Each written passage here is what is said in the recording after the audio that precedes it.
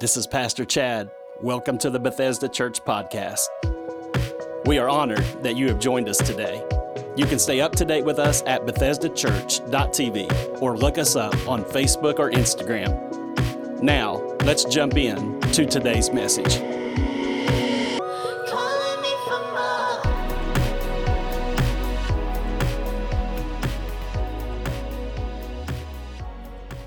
Amen. Can we give God a praise for His presence in this place? Wow.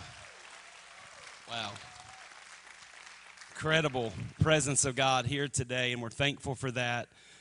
Good morning to you. If this is your first time here, thank you so much for being with us. Those that are watching online, thank you for tuning in. I'm pumped up about the new series that we are kicking off today, and the title may throw you off just a little bit, but I believe that the information that I'm going to be sharing with you over the next few weeks is going to be life-changing and some of the most important revelation that I feel that I'll share all year long. The title of the series is Twisted. Everybody say Twisted. All right, that title is kind of odd, right?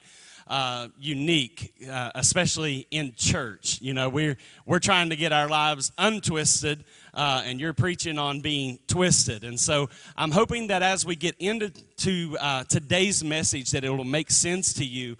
And I believe that what the Holy Spirit wants to do in this series is to uncover the hidden struggles, maybe the ones that you don't talk about, the ones that you wouldn't want anybody to know that you're going through or that you're battling in that area. I believe that the Holy Spirit wants to uncover that, and not just to uncover it. I believe that He wants us to declare healing and freedom over the hidden struggles in your life. And so I want to call this first installment, I want to call this Underneath the Surface. Underneath the surface. Go with me to Exodus chapter number 20. Exodus chapter number 20. While you're turning there, if you don't have the Bethesda app, you can download that. Our notes are there. The scriptures are there. Places for you to digitally type them in and email them to yourself. It's a great way to make sure that you're growing in the Word of God. Exodus chapter 20 is where God is giving the nation of Israel the 10 Commandments. And my message topic today is not on the 10 Commandments, but there is a principle tucked in one of the commandments that I'm going to be drawing from that I think will speak to us. Exodus 20, starting in verse 1, it says, "And God spoke all these words, saying, I am the Lord your God who brought you out of the land of Egypt, out of the house of bondage." Now, before I continue reading, we know God brought them out of Egypt, and that was instant. Didn't take long. You know, they had the Passover lamb, and out they went, and miracle after miracle happened. The problem is not just getting them out of Egypt. The problem was getting Egypt out of them. And so it's the same is true with you. You when you got born again, it's instant. But how many know it's a process getting the world out of you? Right? It's easy to come out of the world. God saves you. You're ready. But there's a process in getting the world out of you. And verse 3 says, "You shall have no other gods before me. You shall not make for yourself a carved image, any likeness of anything that is in heaven above, or that is in the earth beneath, or that is in the water under the earth. You shall not bow down to them, nor serve them. For I, the Lord your God, am a jealous God, visiting the iniquity of the fathers upon the children, to the third and fourth generations of those who hate me, but showing mercy to thousands, to those who love me and keep my commandments." It's so important because God says, I will visit the iniquity of the fathers upon the children up to 3 and 4 generations. But the context of God giving us that principle is you shall have no other gods before you. And so we have to ask the question, why does God attach, I'll visit the iniquity of the fathers upon the children to the 3rd and 4th generation? Why does He attach that to the commandment of you shall have no other gods before me? He could have placed that on don't kill, don't commit adultery, don't lie, don't steal. But he attached it to this one commandment about not having idols. Now, a lot of us, when we think about idol worship, we think about statues and we think about carved images. But idol worship in our culture has nothing to do with a carved image. I believe that it has to do with building a Jesus in our mind that is not the real Jesus. It's when we build an image of Jesus in our mind that does not match the Jesus of the Bible. And I believe that many people are doing their best to build a Jesus that fits their lifestyle. We're not seeking out the true Jesus and living accordingly, but we're trying to find the Jesus that fits our lifestyle, so much so that we'll go from church to church to church trying to find the one that preaches the Jesus we like. That's called idol worship. And a lot of people live there. I can make Jesus look like me. But how many know we're not supposed to be making Jesus look like us. We're supposed to be looking like Jesus. That's a good place to clap. We're supposed to be looking like Jesus. And so this concept, God says, I don't want you to have any other gods. I want to be priority. I want to be first. And we know that God's ways are higher than our ways. His thoughts are higher than our thoughts. And religion as a whole always tries to make God just like themselves, just a little bigger. You know, God's just like us. He's just a little bigger. But where it gets dangerous is when I live a life or you live a life in a certain direction or a lifestyle that does not honor God, and it's not a reflection of the real Jesus, but rather the Jesus that fits your lifestyle, something gets planted in the bloodline. Something happens to your children and your children's children when you live a life where you're just making Jesus fit your lifestyle. See, if I choose a pattern in my life, a pattern of sin, cycles of sin, and a lifestyle that does not honor God, I'm creating a system that will affect my bloodline, it'll affect my children and my grandchildren.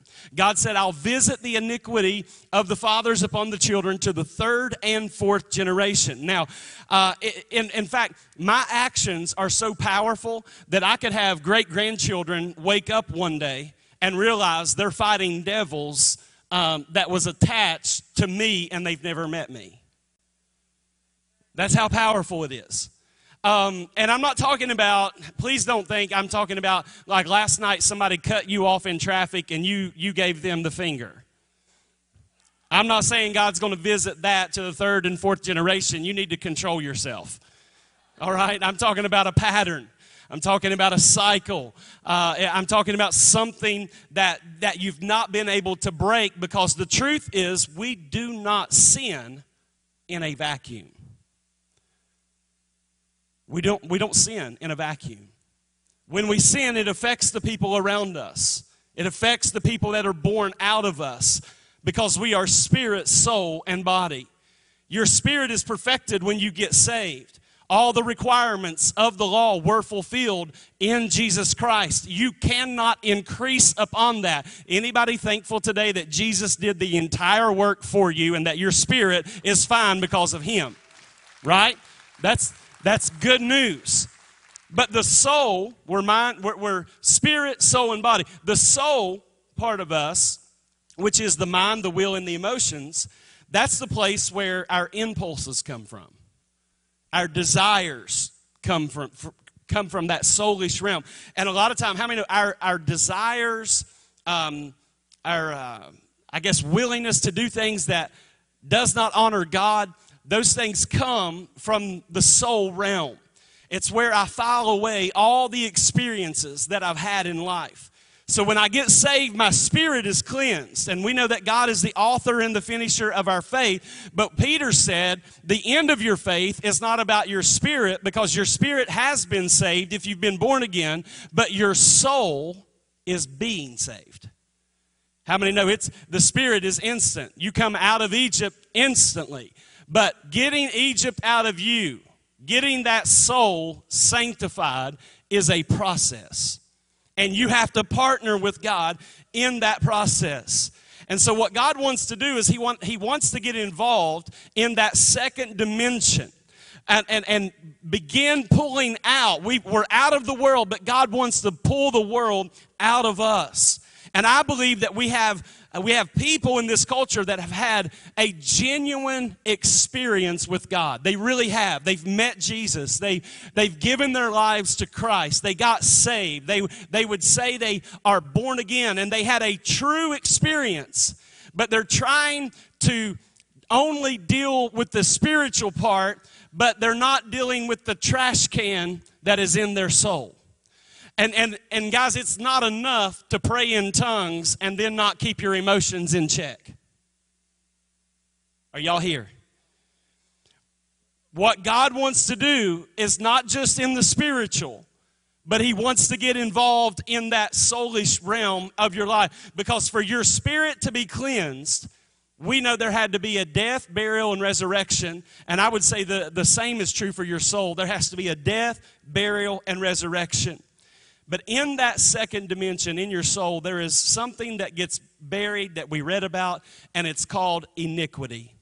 Now, this is not a word we talk a lot about in church. Everybody say iniquity. Iniquity. Something gets buried in the soul called iniquity. And God says, I'm going to visit not the sin, I'm going to visit the iniquity of the father to the third and fourth generation, because iniquity is found underneath the surface. Now, you may want to write this down, but sin and iniquity are not the same thing. Two different things.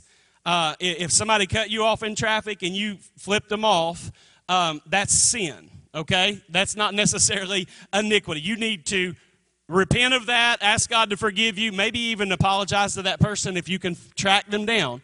But iniquity is much deeper than an outward action. It's dangerous because it lives and exists underneath the ground. And I don't want you to miss this, because the word iniquity means bent or twisted. That's where the title came from. It means bent or twisted. And so God says, I will visit the iniquities of the father to the third and fourth generation. In other words, I will visit your bentness. I will visit your twistedness. I will visit that thing that is underneath the surface. Because when Adam sinned, here's what happened. How many know we were all affected by Adam and Eve's sin? Everybody understand that, right? They were perfect when they were created, but after they sinned, every person who was born after Adam failed God and sinned against God was now born, and David said, shapen in iniquity, which means that we come into the world bent with certain proclivities. We are twisted, and how many know the moment we are born into the world, we need God at that moment, because we come messed up. We come messed up, twisted, bent. And so that's why it's so important that we talk about this, because a brand new baby didn't just get the blue eyes from mom and dad or the baldness from dad. The baby also got the things you don't see, the things the family doesn't talk about. The bentness, the twistedness. And you may even think, I don't know, I don't really understand why certain things don't bother me, but when this happens, it sucks me down into a hole that I can't dig out of. How many, we all struggle, we just don't all struggle with the same things, right? Everybody's got something they are fighting. And so whether it be addiction or anger issues, or a spirit of rejection that has been passed down from one generation to the next. And some of us were real hard at calling out those outward sins in other people, but we don't deal with the things that are underlying in our lives, the things that are underneath the surface. Iniquities are underneath the surface. And what was relegated to a closet in one generation becomes public in the next. I can show you that with David. David obviously lusted after Bathsheba and took her to bed, sinned, committed adultery, tried to cover it up. And so we could basically say David tried to keep it in the closet, but his son Solomon had hundreds of women. What is in the closet in one generation becomes public in the next. I could talk about homosexuality, and I'm not just picking on that. You all know my heart. I would never just pick on it. But what used to be in the closet in one generation is now in your face in this generation. See, sin that is covered and concealed, just because you bury something doesn't mean that it's dead. You can bury pain. Like, you just push it down. I'm not going to talk about the pain. I don't want to deal with the pain. I'm going to bury the pain. But if that pain is still a part of your life, even if you bury it and never talk about it again, that thing will still grow underneath the surface. And so we have to deal with the concept of iniquity, because life is choice-driven. Life is about decisions. It's supposed to be linear, that I sow something and then I reap something. But some of us, we are sowing bad decisions and we're reaping calamity. How many know sowing and reaping is not just on the positive end? That if I'm sowing bad things, I'm also going to reap a harvest of bad things. Are y'all in this church? I hope you're listening and not asleep. And so there is a process of sowing and reaping. And that's positive and negative. And I believe that the church sometimes is really good at calling out people's sins. I grew up in a church that called out everybody's sin. Anybody go to that church? They called out everybody's sin. And they didn't just do it with a microphone and an altar call. I mean, if they felt like you were messing around, they would call you on the phone and say, "What have you been doing? The Holy Ghost told me last night you've been involved in something that is not honoring God." And they would not just tell you, they would pray with you until you got the victory over that area. And so the church has been good at calling out sin, but we've been terrible at figuring out why they sinned. See, if I can heal the why, the sin will disappear. If I always just stand up and shake my Bible at you and declare what your sin is, then what happens is that you will learn behavior modification. You will keep the struggle, but change the behavior when you're around me. And I'm convinced, because we never deal with the why, we only deal with the what, that what we get in return is people that have modified their behavior. And so when they're in certain environments, they act right. But as soon as they get out of the environment, they go back to doing what they were doing and what they were struggling with. But if we could be a church that would rise up and not just call out the what, but let's talk about the why, and then we can have enough mercy to heal the behavior and the struggle. We're so hung up on what they do, but we got to get hung up on why they do it. That's what we got to get to. Why is it? Let me just ask this question. But before I ask the question, freedom, everybody say freedom. I'm getting warmed up now. Freedom is not, I stopped sinning, but man, I really want to. You know what I'm saying? Like, I'm going to follow Jesus, but man, I just wish I could do this. I mean, that's not freedom. It's called torture. See, real freedom is not I stop sinning, but I am struggling because I really want to do this thing. That's not freedom. It's torture. Real freedom is I now no longer have the desire to do it. Real freedom, listen, is loving what God loves and hating what God hates. And the only way for that to happen is to deal with the things on the inside that we never talk about, so that God can replace the old desires with new desires. Come on, give God a praise right there. We got to love what he loves and hate what he hates. So, iniquity is not the act of sin, but iniquity deals with the why of sin. Now, so important, and I'm going to hit something here, and y'all know me by now. I'm going to be bold about it. God forbids us to judge. Judge not, lest you be judged. Pretty clear. Forbids us to do it. Now, we don't usually pay attention to that. We usually make judgments, gossip about our judgments, talk about how we feel about people and what they did or didn't do. We're real good at doing that, but God forbids us to judge because a judge has to be a person. When you think about the concept of judging, a judge receives all the intel, all the information before they give a sentence. Yet we'll take something that we just saw on the surface or part of a story and then make a judgment without having all the information. God forbids us to do it, and part of the reason is because you don't know the root of what's been lying underneath the ground for years. You don't know the series of events that led up to that one act that you are now judging. You don't know about the devil that person's daddy fought. You don't know all the things that have happened to bring them to that point, and so we judge them without all the information. But if you want to judge, feel free, but understand this. Judgment is left with the righteous judge. And the last time I checked, the righteous judge is not in this room. He's here by spirit.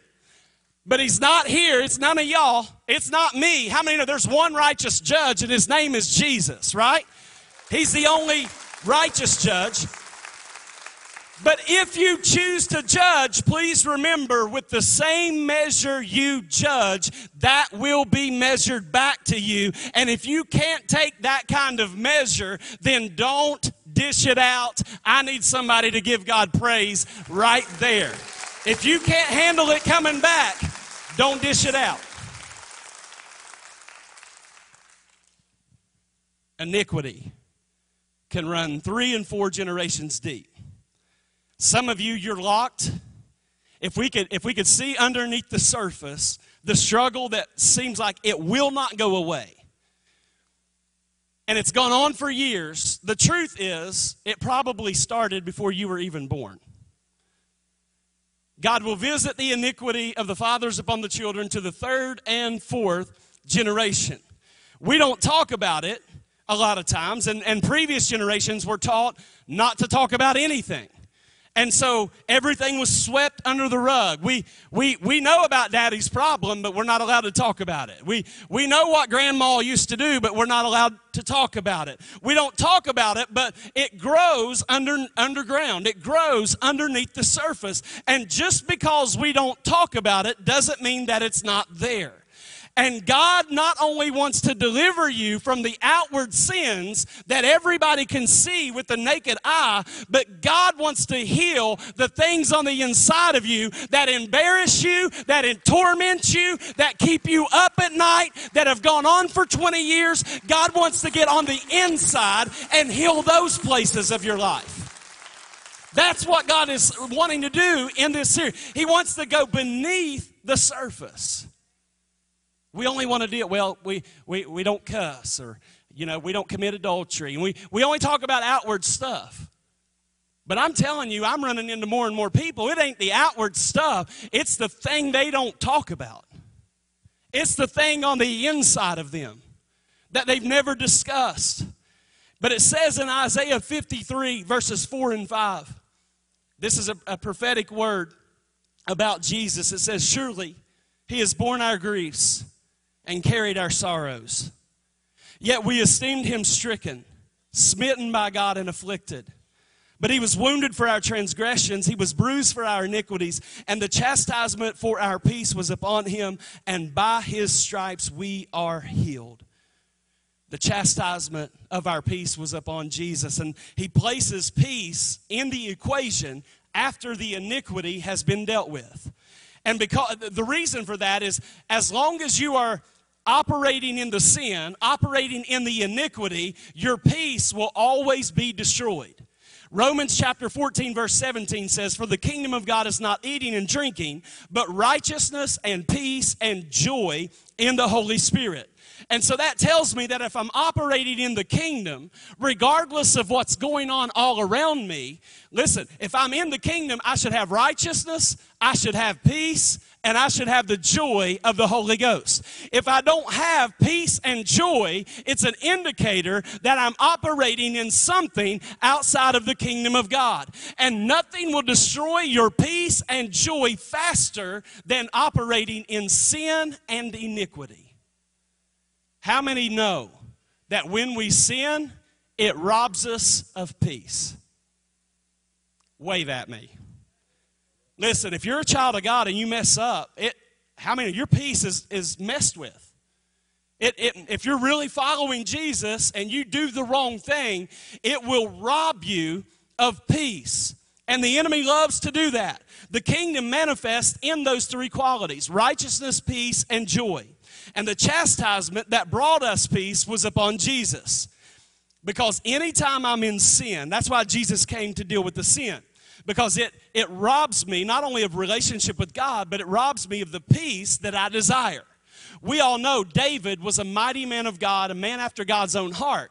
But when he took Bathsheba to bed and she wasn't his wife, the Bible says that after that he started lying to cover it up, and then he murdered someone. In other words, if I don't break the cycle of sin and iniquity, what happens? It multiplies. It begins to grow. It gets bigger and bigger and bigger. And we see that happening in David's life, so much so that in Psalm 40, in the midst of that season, David says, "For innumerable evils have surrounded me.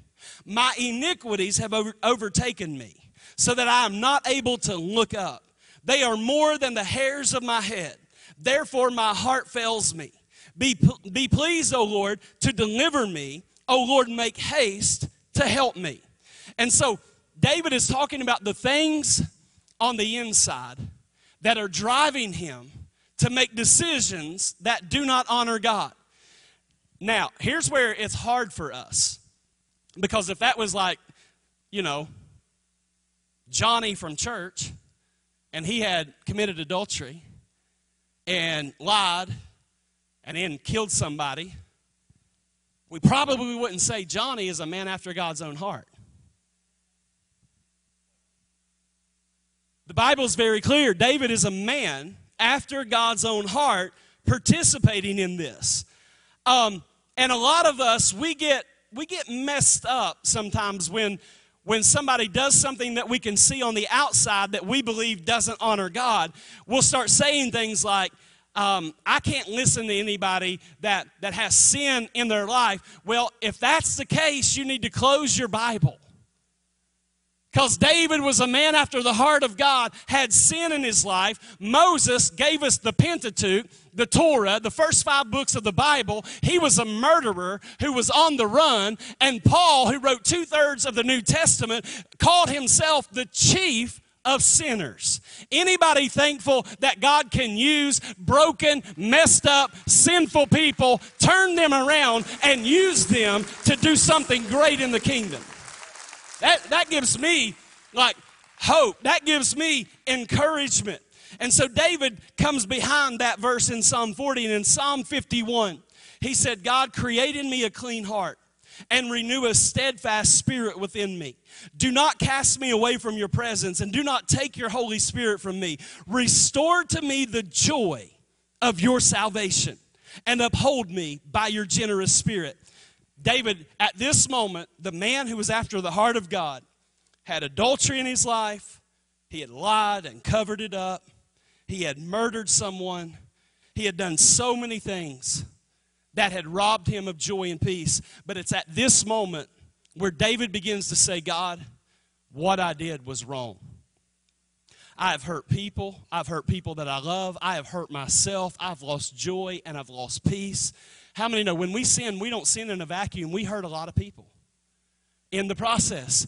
And David is coming clean and he's saying, "God, I want you to restore to me the joy of your salvation. Some of us, we get saved, the burden is lifted, we got the joy of the Lord and the peace of God, but then we get around the wrong people, and then we start doing the wrong things, and before we know it, we're coming to church on Sunday, but we don't have any peace. It's because we have some things underneath the surface that we're not dealing with that's robbing us of the very thing God gave us in the first place. I'm saying bring it to God. You need to own it, baby. If you messed up, own it. But let's get it out there and let's move on past it. So many people don't want to own their stuff. David eventually had to own it and say, God, it ain't anybody else, it's me. But instead of saying, God, it's me, what happens, we become self-righteous and we want to watch everybody else. We want to judge everybody else, not knowing that while we're judging everybody else, something's growing underneath the surface in our self-righteousness that does not honor God. And so we got to be very careful about how many of you got enough to work on yourself. See how low the claps are getting? You got a lot to work on. The Bible says to work out your own salvation with fear. And how do you have so much time to know what everybody's junk is? How do you even know all that? If you're really working on you, then how do you have so much to talk about in others? Listen, if I'm going to be serious about this thing, Chad Dingus has got enough to work on. I don't have to be on the phone talking about your stuff. Come on, somebody, help me out right here. I don't. I got enough to work on. I got enough that I need God's help with, and that's what we got to get back to. And if you've messed up, own it like David did. Say, God, create in me a clean heart. Renew within me a right spirit. Restore to me the joy of your salvation. See, it's such a powerful moment that David had to be able to move forward. But I want to transition for a moment because Jesus was wounded for our transgressions, and he was bruised for our iniquities. Very, very important. When it comes to transgression, that is a sinful act. That is something that you can see with your eyes. It's one that can be seen. So he's wounded for our transgressions. He bled on the outside so that we could be healed of those outward things that do not honor God. But it goes on to say that he was bruised for our iniquities. A bruise is when blood vessels are popped underneath the skin. It's when bleeding happens underneath. And so we know without the shedding of blood, there is no remission of sins, but Jesus bled for both the sins that we do outwardly and the sins that nobody can see. He was bruised for our iniquities. Jesus bled on the outside for what we did on the outside, but he was bruised and bled on the inside for what you are struggling with on the inside. He did that for the areas that embarrass you, the areas that torment you, the areas you say, I don't want anybody to know about this. I don't want to talk about this. I want to bury this thing. I'm telling you, Jesus bled on the inside for the thing that nobody knows about.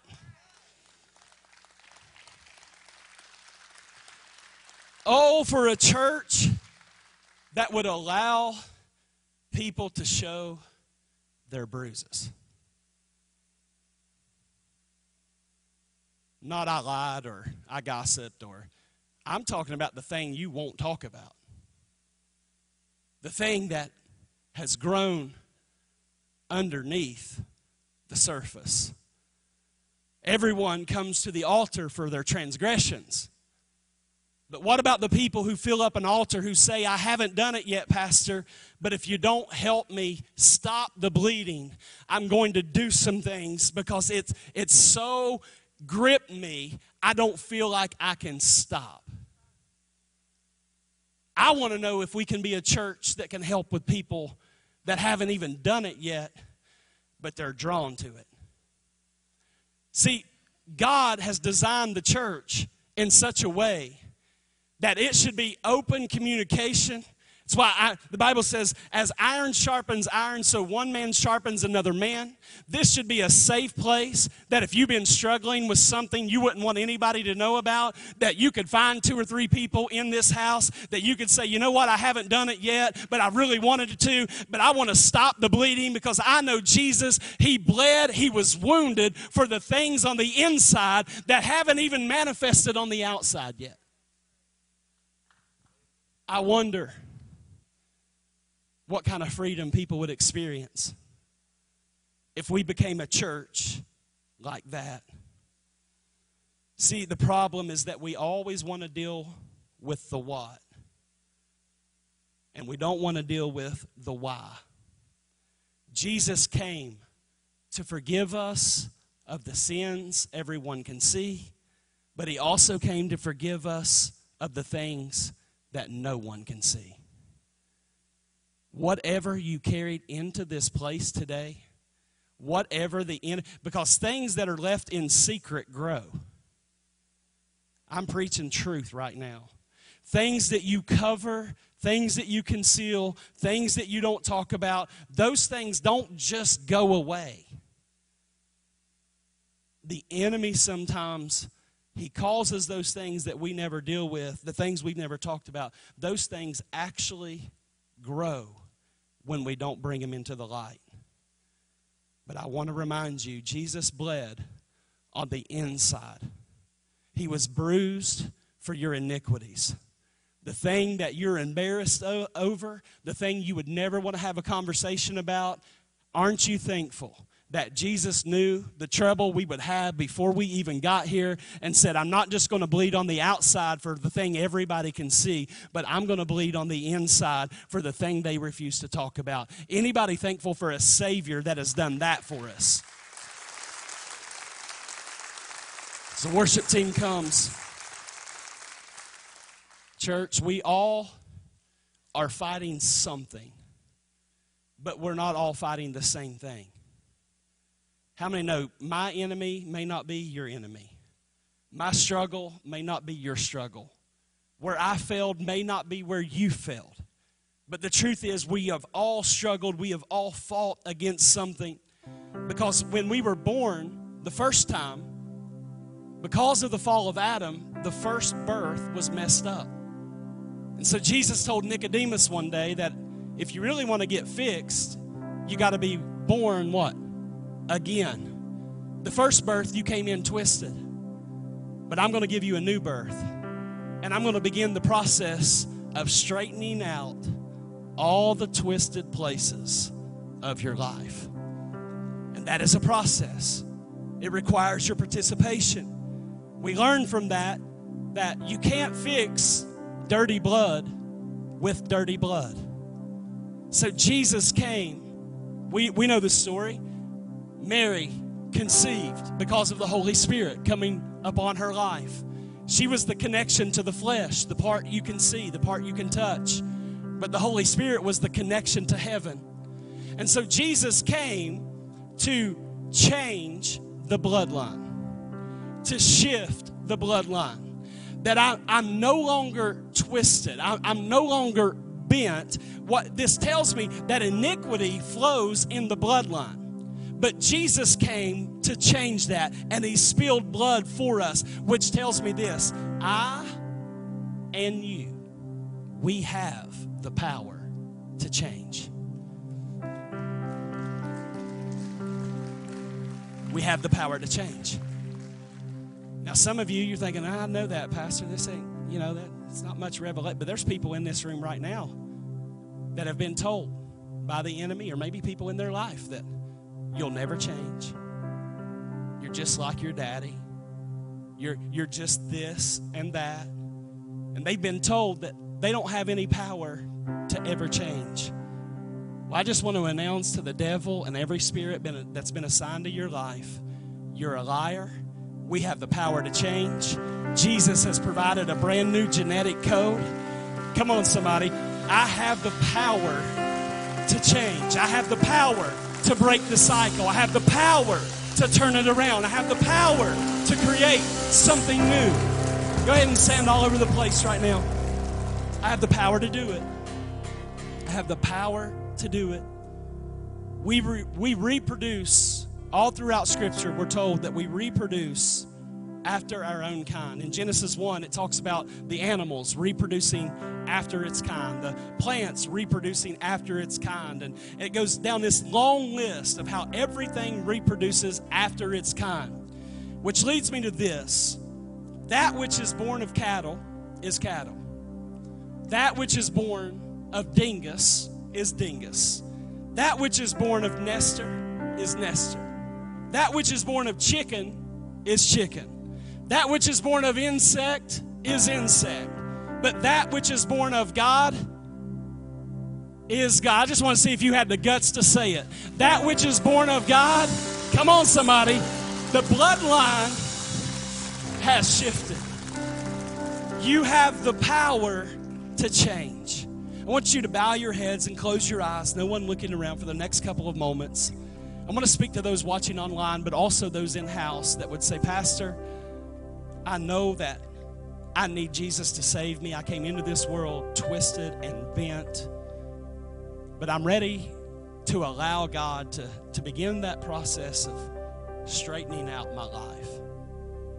The first step in that is owning where you are. Listen, this church is not judging you. If you say, you know what, I'm lost and I know I'm not ready for heaven. Listen, we're here to help you make that step so you can leave here saying, I'm ready for heaven. If that's you and you're in this place, you say, I know I need His forgiveness and His grace. I need Jesus to save me. If that's you, would you just throw your hand up right there where you are and say, that's me. I need Jesus to save me. I need Jesus to save me. Thank you for that hand back there. God bless you. Anyone else? Come on, just raise your hand. Raise your hand. Say, that's me. Anyone else? You'd say, that's me. Don't leave me out of this prayer, Pastor. I need Jesus to save me. Anyone else? Those that are watching online, we would love to pray with you as well. We're actually all going to pray together right now. If you would, just repeat this prayer with me by faith. Say, Dear Jesus, I come to you. I'm a sinner. I've committed sins. I need a Savior. I can't save myself.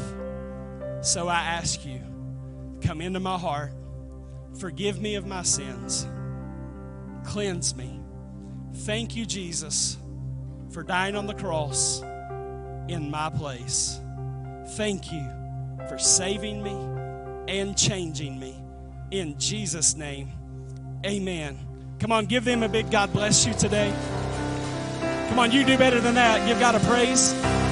It's good stuff. If you made that decision, there is a connect card in the seat back in front of you. If you would take just a moment to let us know who you are, that you made a decision for Christ, fill that out during this last worship song. You can drop it in one of the containers on your way out, and we would love to just help you take your next step. I'm going to ask the prayer team and staff to go ahead and get in place. We're going to open up the altar for a time of prayer. Listen, whatever it is you're going through, maybe it's one of those hidden struggles.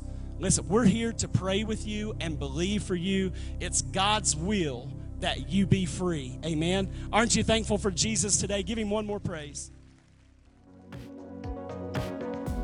Thanks for listening to this episode of the Bethesda Church Podcast.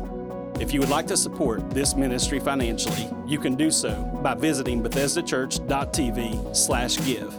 We will catch you on the next episode.